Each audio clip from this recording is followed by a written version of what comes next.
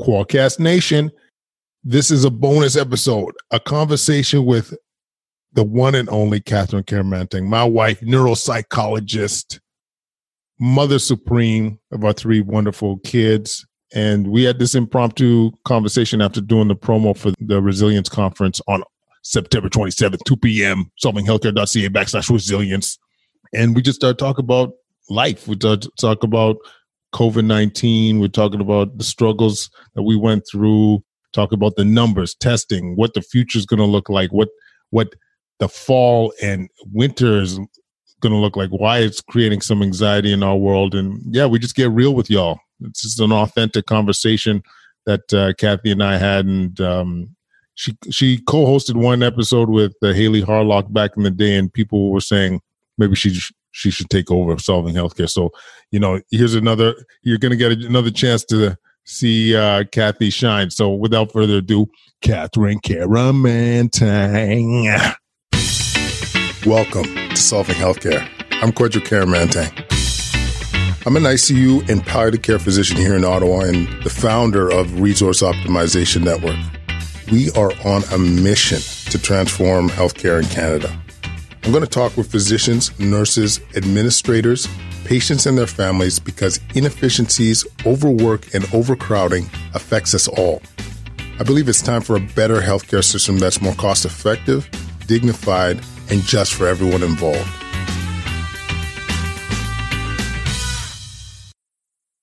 Qualcast Nation, we have a special guest on today, the one and only Kyeremanteng, the better half of the Solving Healthcare brand. Cathy, how are you doing today? I'm good. I feel like we're socially distanced right now. That might be the funniest thing you've ever said, believe it or not. So how are we doing? How are we doing, like you and I and the family? How is we doing societal-wise? How are you feeling about all this COVID stuff, all the stuff you're seeing in the press and so forth? Oh man, them be some heavy questions. Yeah, I mean, this is heavy times. Yeah, it's heavy times. Right. Well, frankly, I think that first wave, we did okay. And as a family, and then at the end struggled a bit. And I heard that from a lot of people too, that like after that first 3 months of isolation, kind of going into the summer, there were a lot of tough adjustments and just tough times for families around then. But I think over the summer, we started feeling better. We were able to get out more. And that's also what I was hearing from other people. I was hearing from a lot of people that they were very stressed out about the fall and the winter and the second wave.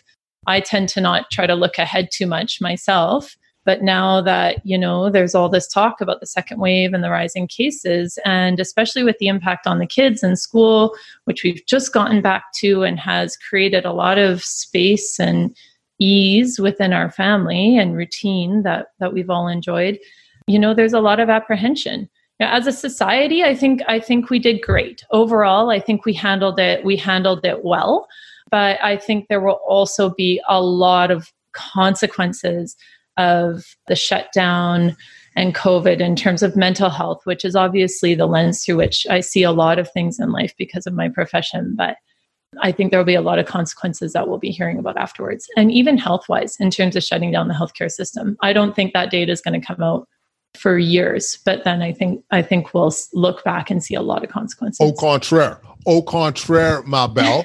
That's what we're working on now. We got a grant for this, the non-COVID related outcomes. Like you come in for a heart attack during the pandemic, what the results are. And we're also going to look at it post-pandemic because what we saw straight up, people coming in during the pandemic were coming in late. You know what I'm saying? And they were coming in with... Yeah, we talked about that a lot. And I think that's why it's very present in my mind about that happening. And there was no way to accurately record that data while it was happening. Maybe record it, but not really get an understanding. But you've always got your finger on the pulse, son. So I trust that. But what's killing me too, like how reactionary we were. Like I almost felt like there was room for a bit more planning, in terms of how are we going to handle the elective OR cases, or I hate using that word elective now because a lot of those cases were beyond elective. Classified as elective, but necessary. Yeah. How are we managing our kids' mental illness? I think a lot of it maybe was hard to predict, but some of it I don't think was as hard to predict. You know what I'm saying? Yeah, I mean, it's tough because when the numbers, the predictions were first coming out about the numbers, and you and I have had lots of conversations about how inaccurate those numbers were and why that was. But when that information was coming out, the modeling, I mean, sure, you can understand that the government, that would be their only focus, is to prevent a mass death situation, right? Like a mass pandemic illness situation in their country and in their communities. But, as we were seeing, as you were seeing on the ground, that wasn't happening. ICUs weren't filling up, far from it. Hospitals weren't filling up with patients. I do feel like the government could have shifted more attention and more resources to, okay, well, we've locked people in their houses essentially and put them under this intense stress and taken away all their coping strategies for, 4 weeks, then 8 weeks, then 12 weeks, and on and on. What do we think the impact of that is going to be? And how are we, more importantly, how are we going to mitigate that? And I agree with you. I think we're reactive. The other thing we're reactive about is testing. What the heck is going on? We have people lining up for 8 hours to get tested. You can't even get in. You're getting turned away in the morning hours because people have lined up at 2:30 in the morning. They closed a center in Ontario because it was dangerous for people. There were so many people waiting. They deemed it to be dangerous for people to wait to get testing.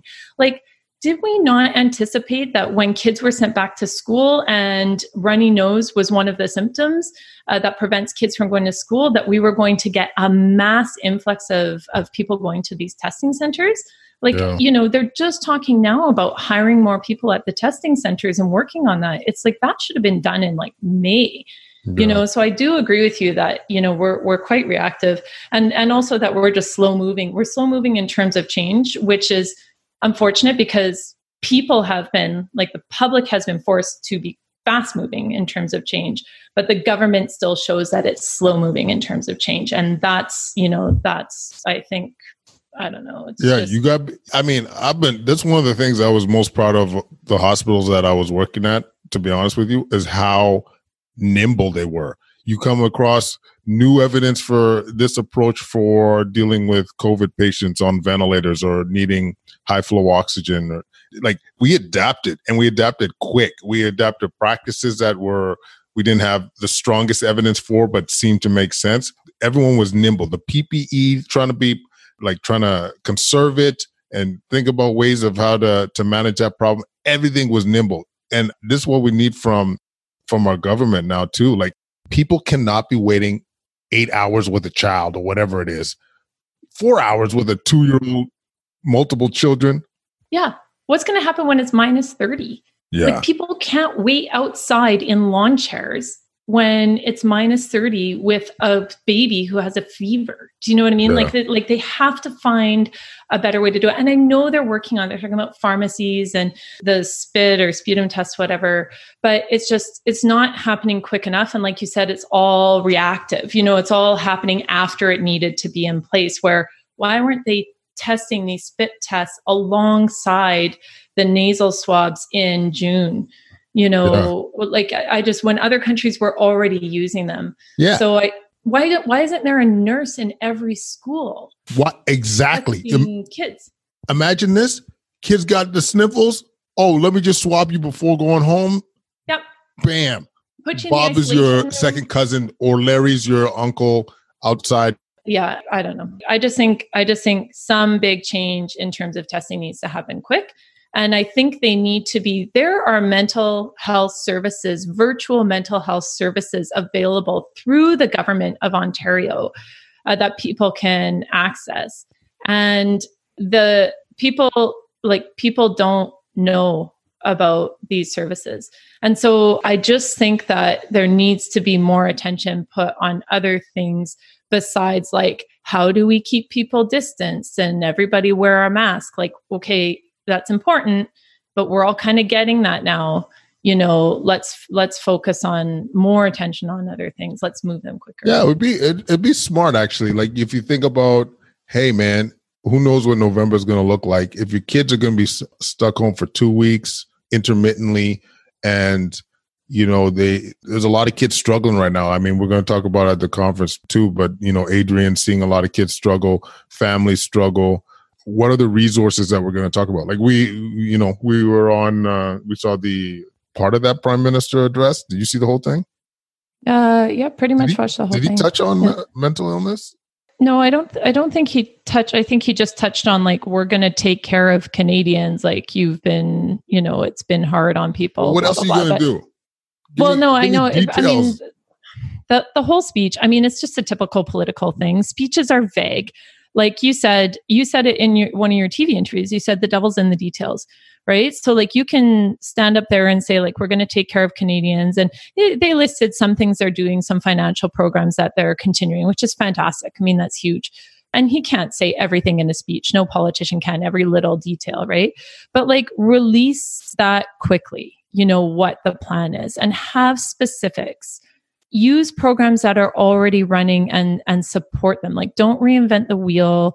Don't put money into, trying to find a bunch of new stuff, which takes time. Like use the programs that are already working and put more money into them and get help. That's a good Publicly point. Fund mental health. Publicly fund psychotherapy. Yeah, man. Why not give people a benefit? They're publicly funding prescriptions. People are struggling with mental health right now. Why not give people, okay, you get the CERB or whatever. Why don't you also get, $1,000, $2,000, $5,000, whatever, of publicly funded therapy during this time? I don't know. Oh man, I mean, you don't have to give them the money. You just fund the therapy. Like that's what I mean. Yeah. Yeah. Just I mean, if you talk about 80-20 when it comes to or efficient, like get a biggest bang for your buck. I know I'm married to you, so it's biased, but you deal with somebody's mental health, man, everything gets better. Their health, their physical health, their well-being, their productivity, it trickles down into a family. Like you got a mom or dad that's depressed. Think about how, you got like 3 kids, 4 kids, how that trickles down to your household. You know what I'm saying? Like not having a family member that's engaged, like the queen or king of the house. You know what I'm saying? Yeah. Like I think it's just such an easy, like biggest bang for your buck personally when it comes to healthcare that is not already publicly funded. There it is. And the earlier you give people the tools, the earlier you intervene when people are stressed out in a stressful circumstance, the more you prevent the longer term negative outcomes of that, the more you prevent the development of a diagnosable mental illness. We saw this when I was working at the family health team, and we shortened our wait times by offering urgent therapy services to people, by interacting with people even by phone right away, rather than have them sit on a wait list for 3 months or 6 months, by giving, identifying the people that were in acute need and giving them coping tools and check-ins right away. Then we would call those people back 3 months later and they were like, no, actually, I'm doing okay. And maybe one more check-in and I'll be fine. Instead of before, we were calling people back 3-6 months later and they were suffering. They were off work. They couldn't get through. And that's just the truth of it. It's hard, right? And if you have the support early, maybe you can get over that hump before it becomes a mountain. Yeah. It's a very, very good point. It made me think too. I mean, once again, thinking about your future, thinking about the problems that Canadians are going to have, which this is going to be a big one. We even hear that, if you look at overdose cases in BC, that they've ramped up. I mean, the other thing too, you brought up this point. I can't shake it. The testing thing. It's a good point. Like if I were in charge, okay, because the testing is going to be our future, to be honest with you. So if we want to get back to some real life, you imagine you do side by side, like you said, you get 9 sample, from Denmark, from England, from US, you get all these companies, you just test them head to head with your current platform. Yep. And just this rapid test seemed to be a little less accurate, but we got the response and, in 10 minutes, we should go with this and maybe, low risk population. There's ways of dealing with this. And I don't think that one was too hard to wrap your head around. And the fact that it's now, we don't have this yet, and it's all over the world. This is still so crazy to me. Okay, so I want to propose to you an idea for testing that my mom, that grandma and I had today when we were sitting down at breakfast having a cup of coffee. Am I ready for this is what happens the when world ready for this? the Warren women get together and come up with ideas. Okay, so you take the test. Maybe the test is not 100%, or it's not that. What's the level of specificity and sensitivity of the PCR? It's like 99.9 or whatever. I don't think so. That's not right. Not that good. Okay, well, I mean, the ones that we have right now aren't 99. Like they're let's even pretend that that's 98, right? Okay. So let's pretend that, I don't know what the standard is that Health Canada is holding everybody hostage with in terms of the rapid testing. But let's say that one of these tests that's being used elsewhere in the world actively is 90% specific or 90% sensitive, right, to COVID. So let's say that you take that test, you get your result within an hour, and it says you have a 90% chance that you have COVID. 10% chance we're wrong, right? So here's your options. Self-isolate for 14 days, or go stand in line for 5 hours and get a nasal swab. And, and then you'll find out if you actually have it. But within 1 hour, you have the sniffles, or your kid has the sniffles. You go to the pharmacy, you spit in a tube. Within 1 hour, or maybe immediately, or even within 5 hours, what your result is. So you go home, you isolate for those 5 hours, you phone the pharmacy, you look it up online, you have your result, and then you can make a decision. If it says 90% chance you have it, 10% chance you don't, you know what you need to do.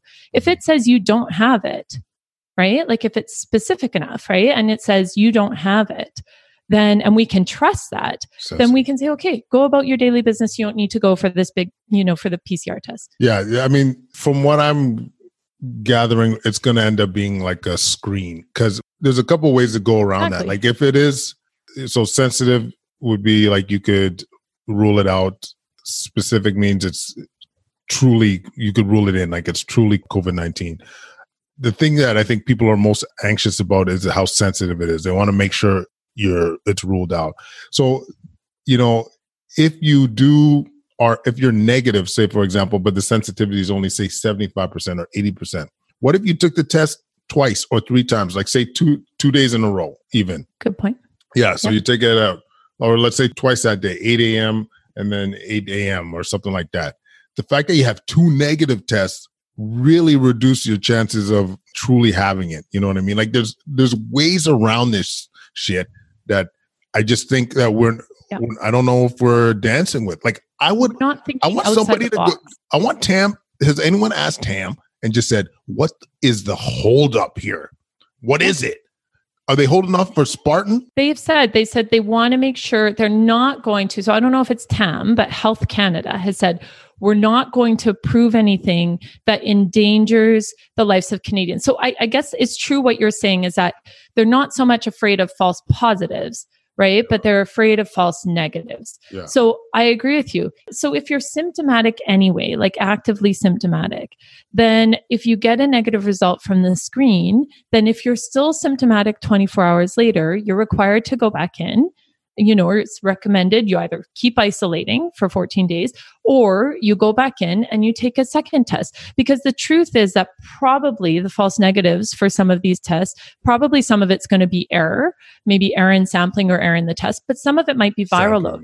Yeah. So your viral load might change over time, especially if, you're newly sick and then you continue to develop more and more symptoms.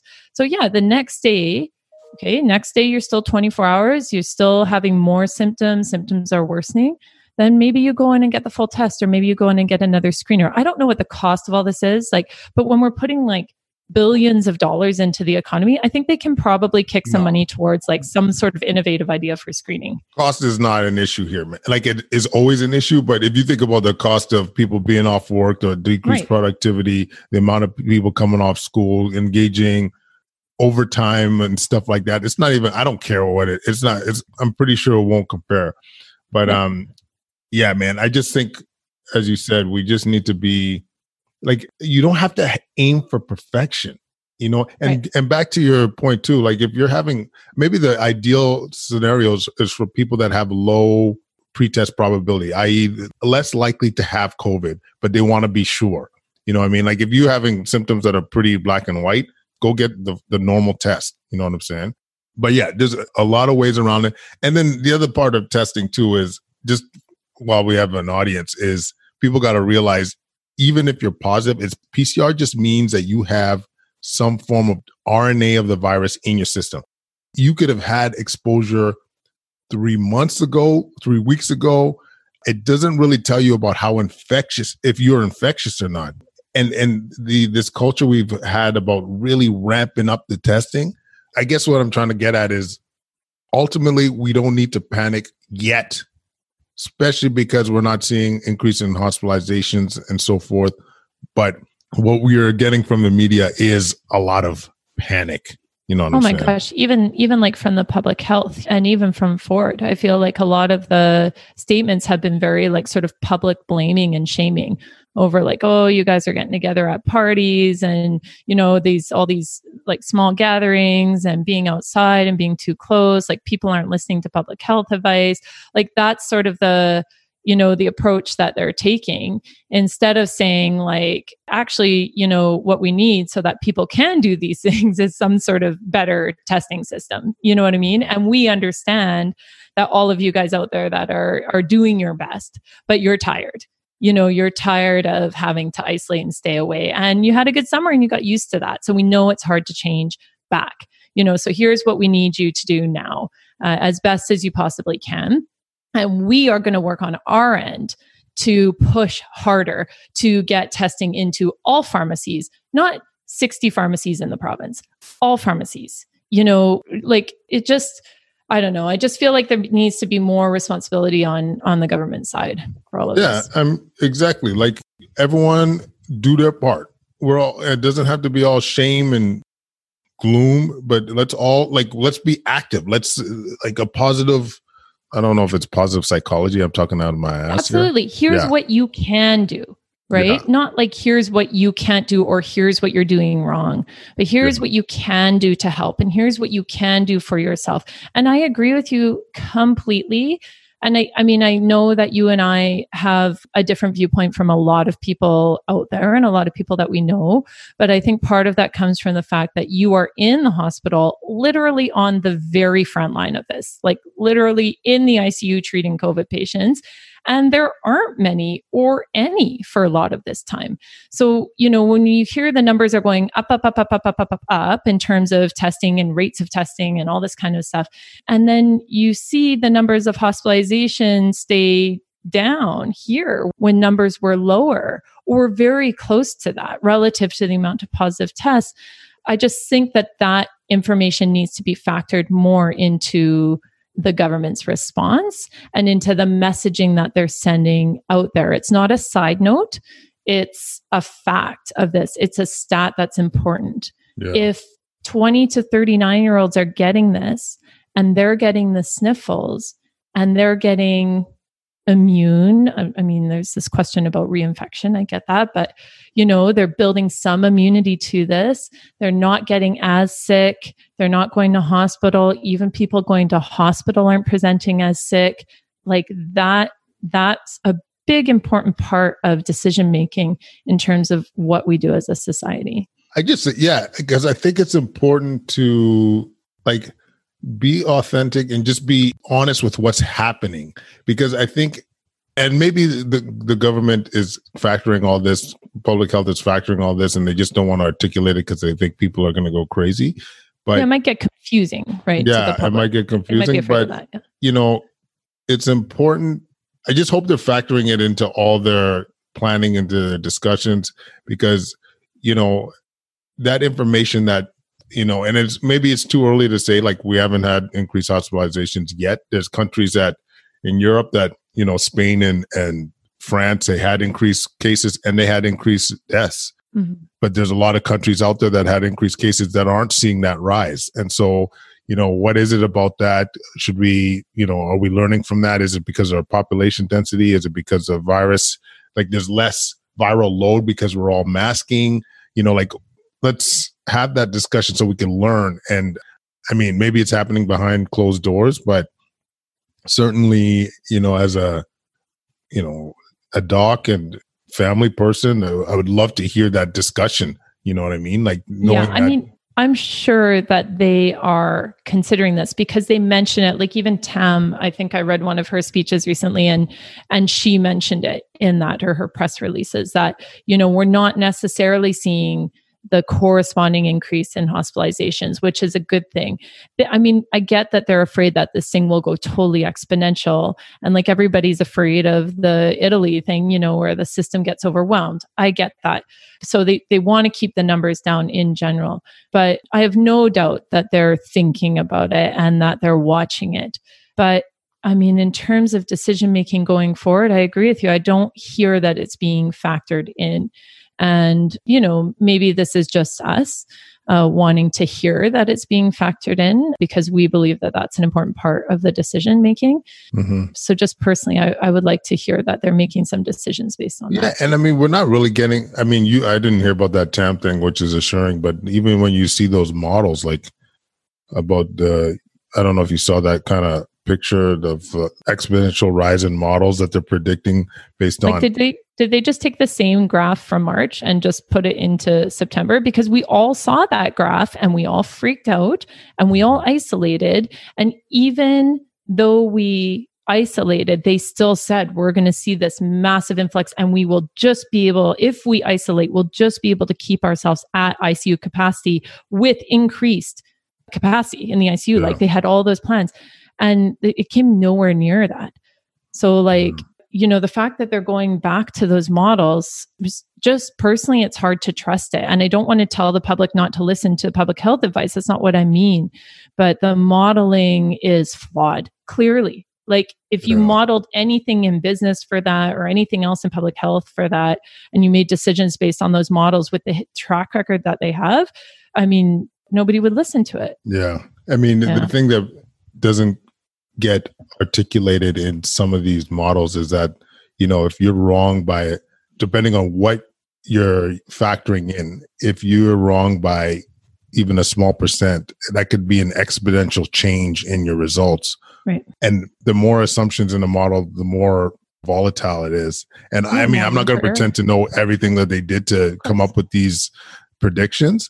But as you said, we saw what the predictions look like earlier in the year. And like I said, I know they're trying to make sure everyone stays compliant and what have you, but I just want honest discussion, honest presentation of the data because people want to do good. They want to do their part. And, the other thing too is, about being honest with them is instead of saying, just at the beginning, like stay indoors, like, save lives, like all this stuff.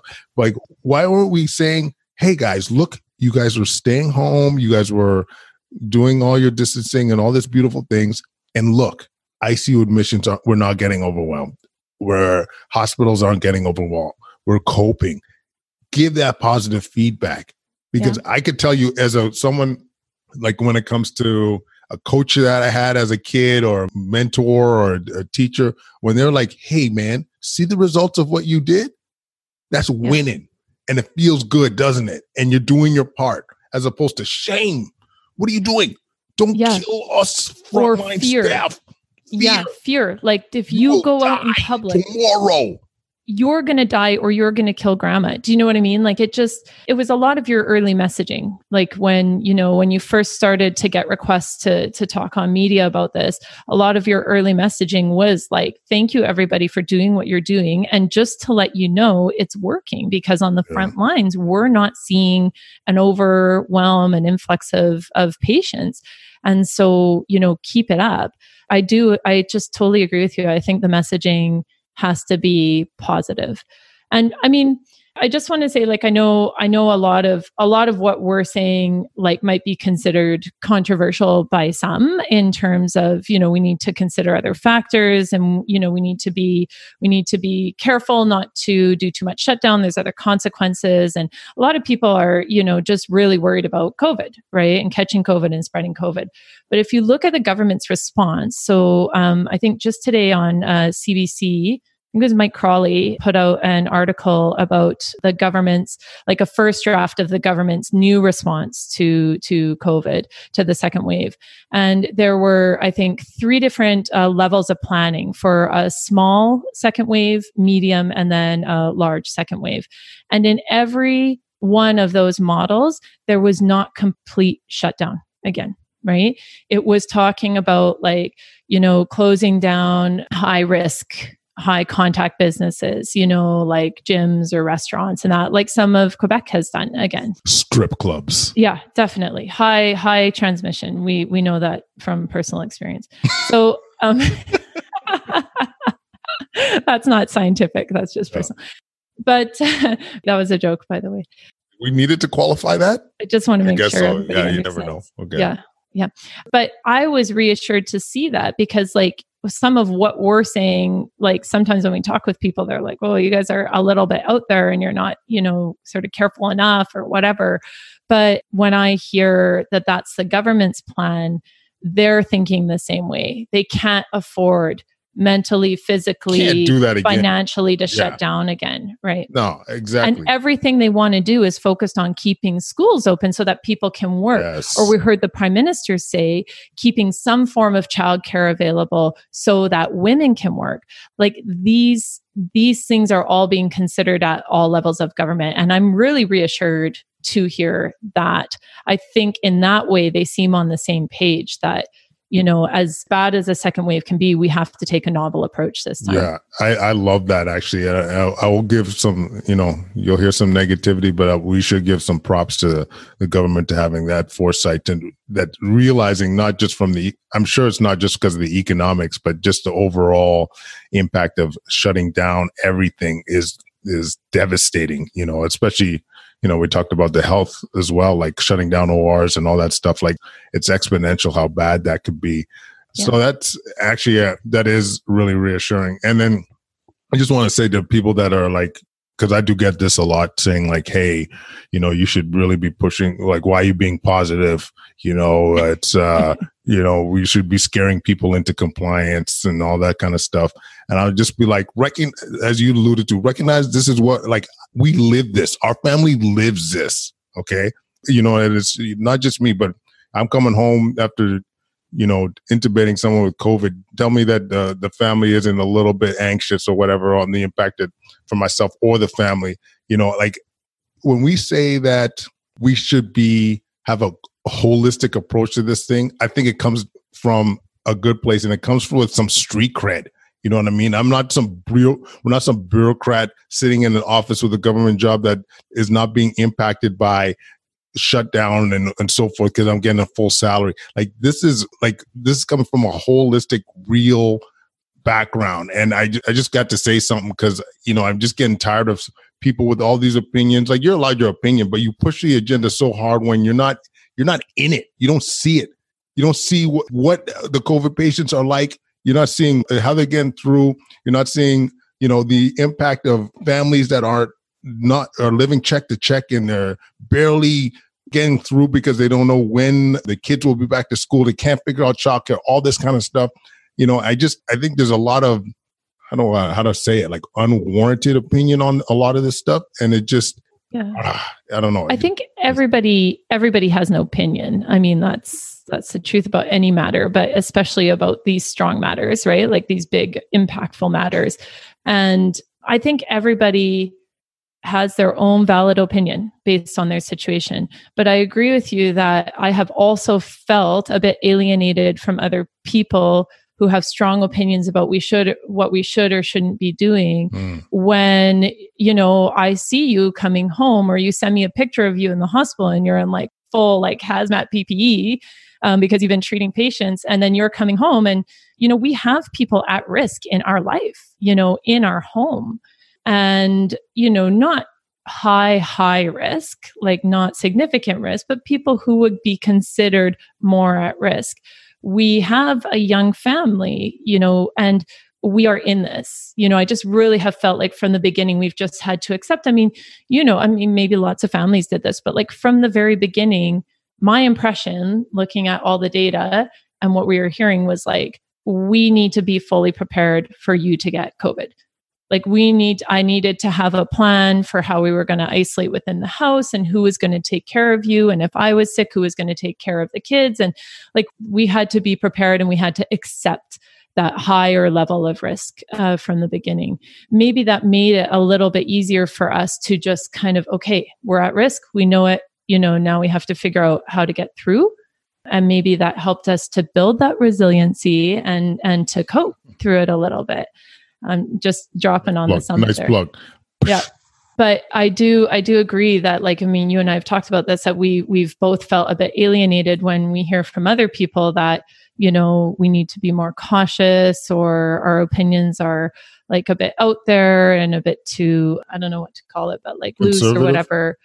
What's that? Conservative? No, not conservative. Yeah, like we're not conservative. We're like unconcerned. Yeah, we're too liberal with the ideas about what we should be doing. And I just have felt like sometimes when I hear those opinions from people who haven't actually faced it head on as a family, who, like you said, have been able to work from home on their full salary, like kind of work from home on their full salary, and with a little exposure. It's hard to man. It's hard. It's pretty invalidating to what we're going through. Oh man. And remember, maybe I shouldn't say this. Remember that someone wanted to drop off like some jubes at a neighbor's house, and they're like at the mailbox, like not enter. This is the height of COVID. Drop it off and just be like a almost like a packaged treat or something for the kids. And they're like, whoa, we shouldn't, like, that's dangerous or whatever. No, but like somebody outside of that situation this was on like a group chat, and somebody outside of that situation, so not even the two people involved in discussing about exchanging this treat, somebody outside was like shaming, we shouldn't be doing that. And yeah, I mean, I can't even talk about this one. I know, this but is so infuriating. We did and said like, yo, like it's no more dangerous than getting something from a store. And when we were still going to pick up stuff at like, Loblaws or whatever, and people were just like attacking and saying like, hey, be careful and all that stuff. I'm like, listen, like I said, we're coming with the street cred, dog. Like, don't be fronting like we don't know what we're talking about. You're not getting COVID by some kid passing, like not even passing it to you, leaving it in your mailbox for your... Leave it on the step for 3 days, if you need to, like whatever. Like people were being more careful back then. I get that. So I think that's it. And I think it's not... It wasn't even the fact that somebody said, oh, we need to be careful, but it was the fact that when you and I both said like, look, I think that's pretty low risk if you look compared to some other situations like we're in. At that point, we were going to grocery stores and not even masking. Yeah. Nobody in the grocery store was wearing a mask. No one was wearing masks. That's no true. one was wiping down carts. Like that wasn't even a thing, right? Yeah. So if you look back on it, it's like probably exchanging those jujubes or whatever it was probably low risk. But I don't think other people had that same perspective. And then when people got sort of attacking and angry but people were talking from a place of fear, and people are continuing to talk from a place of fear about that and to react from a place of fear. And I think we need to be very careful about our messaging around fear, right? Which is what we're talking about with the public health, and sort of tampering some of this messaging with like, no, we aren't seeing the increased hospitalization. So we're actually, in that regard, we're doing really well. We just need to be really careful as health professionals, and the government needs to be really careful about creating that sense of fear, because when people make decisions from a place of fear, and when they react in relationships, interactions from a place of fear, like we saw in that like microcosm example of that, it gets irrational. We're not considering the other. It's not very kind and friendly. It's right? not very compassionate. It's not compassionate. That's a good way to put it. Yeah. Yeah. And we all need to know, like, everyone will have their different opinions. Some of the best memes I've seen on the whole COVID thing is like, if you choose to send your kid to school, okay. If you choose to keep your kid home, okay. If you choose to wear a mask in public everywhere you go, okay. Like, everybody is going to make their own decision, and we're going to make ours, but let's not get critical of other people for what their decision is. Yeah, you know what? I like that a lot because I right? think As long as we're following the public health guidelines. yeah, exactly. Like I like that a lot. Like just have that empathy, have that compassion. People have different risk tolerance, and often you don't know what's going on in their lives. Like we would even I had to change this one up a bit too. Like when I would see people wearing their masks in their car, I'd be like, "What are you doing?" But who knows? They could have came out of the Costco and not wanting to take off their mask because their hands are dirty. They could be an Uber driver. Same thing if someone's not wearing a mask, maybe it's because they got COPD, maybe they got some like issues with like physically getting anxiety while wearing a mask. Like, let's all be a little bit more compassionate, less judgy. And this includes myself and those around us. Because I think if we have a little bit more of that right now, compassion, we're way more likely to get through this and become more resilient. I keep dropping the R word. Keep dropping it. I just learned what that meant 3 days ago, by the way. Well, I was going to say, like, resilience is a really interesting concept, and it's not something I think that we talk a lot about, like, as a culture, as a society. And like, even in psychology, like, we talk a lot about coping, which is like reactive, right, to a negative event, but resilience, which is like a positive psychology word, like sort of anticipating and preparing yourself for being able to get through that. And it'll be, I mean, that summit, and I know we weren't doing this to talk about the summit, but that summit's I think going to be really valuable. Oh, I mean, even so Michelle's episode's out right now, and man, just the idea of using a lot of these tools as, like, think of it as an exercise for when you do have those obstacles, you have that more stretch. You're able to withstand the adversity more. Like does that make sense? Withstand the adversity? That doesn't, yeah. Withstand the adversity, the struggle, the challenges. And I just think in general, our society is a little bit less resilient than it was years ago. But I think for that reason, having this now during a pandemic, I think is going to have a lot of benefit for a lot of people. So, well, and if you look at it, like, I mean, this was brought up at the beginning of the pandemic, and even the Prime Minister said it in his speech, like, we have had generations in the past who have gone through major international life-changing events, right? And us as a country, Canada, has not, on a whole, right? And obviously, regionally, people have gone through devastating things, but as a whole, as a country, and something so long lasting, right? So we need to start talking about resiliency again. And we need to know that, like, just like people were able to get through World War II with consequences, with struggles along the way, like, no doubt it was not easy, but they were able to get it through. And we consider that one of our greatest generations, right? The people that came through that. We can do that here. The fact that we've gotten through a first wave, I know you said, like, we're less resilient than we were, years ago. I would agree with that. But on a whole, I would say that after that first wave, when I see people out there, when I talk with people, I think as a whole, on average, we are building resiliency through this. We are prepared for another event. Is it going to be good? No. Like, am I dreading the winter? Do I have apprehension about it? Yeah. We talked about this the other day. I'm like, what are we going to do if everything shuts down? Like, how are we going to get through? And it creates anxiety in me, but we have tools and we know we can do it. And we've learned a lot of what I've learned from it is, that it's not so much about trying to keep everything up as it went before, having the expectation that the kids are learning through school and, doing all this at the same rate, but to kind of let go of a lot of those expectations. Let it go. Yeah. Let it go. Well, we don't need to get into all that, but I just think that people are building resiliency, and we have a real potential to do that here. And people will struggle. I don't want to minimize that. There will be people that are building resiliency, but will struggle significantly. We know that's happening. But, I don't know. Is there a way that we can all get through this and get some growth, some silver lining out of it? I think so. I could not agree more. I think that's a good place to end there, talking about some optimism. And Mommy, thanks for doing this, eh? Okay, I got to go take the stuff out of the oven. Wicked. Quadcast Nation, if you love this, leave any comments at quadcast99@gmail.com. Follow us on Instagram, Twitter, YouTube at Quadcast. Leave a 5-star rating. Let's increase the visibility of the show, man. As you know, we are changing that boogie. This is going to be released probably a day before the conference, solvinghealthcare.ca/resilience. You guys are going to love it.